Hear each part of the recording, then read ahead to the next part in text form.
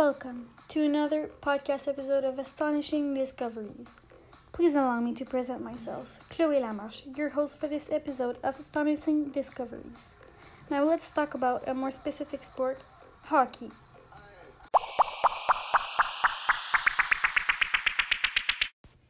In today's episode, I will be talking about hockey, Canada's most trending and popular sport. As a hockey player, I can tell you that when I play my sport, all my stress goes away.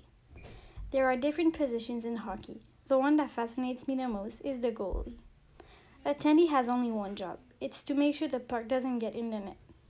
As easy it is to see, goalies in the NHL only do shutouts once in a while because the shots and slap shots of the other team's players in the NHL are insane compared to midget hockey teams.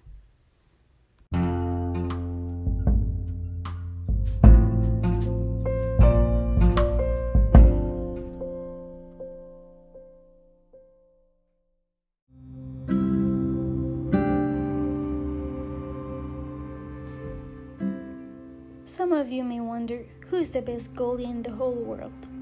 Number 5, Terry Sawchuk. He is considered by many to be the best goalie to ever play the game. Sawchuk is in the top of tier of netminders. His 103 shutouts were a league of record for a long time, and he held the record for most wins in career of many years until Patrick Roy broke it not too long ago.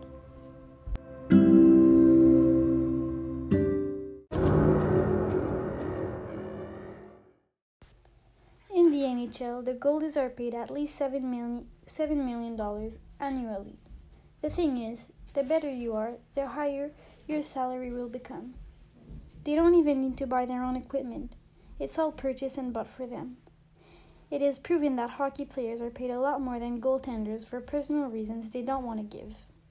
I personally think it's really unfair. In my opinion, I think being a goalie is just amazing.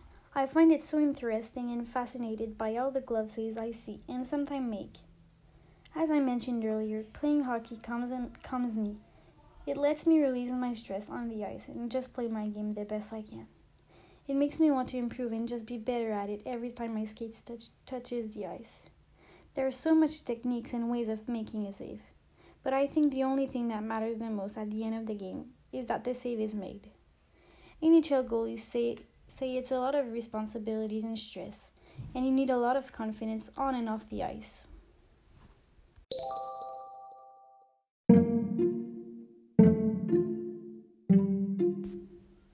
To conclude today's episode, I think goalies should be paid the same amount of money as the players, no matter how big the difference is, because there are two different types of positions and very hard to play.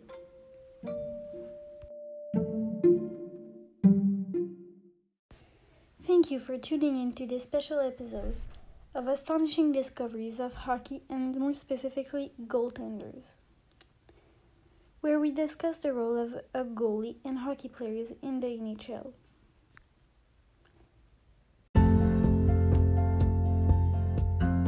If you have any feedback, comments, or thoughts on this topic, I would love to hear them.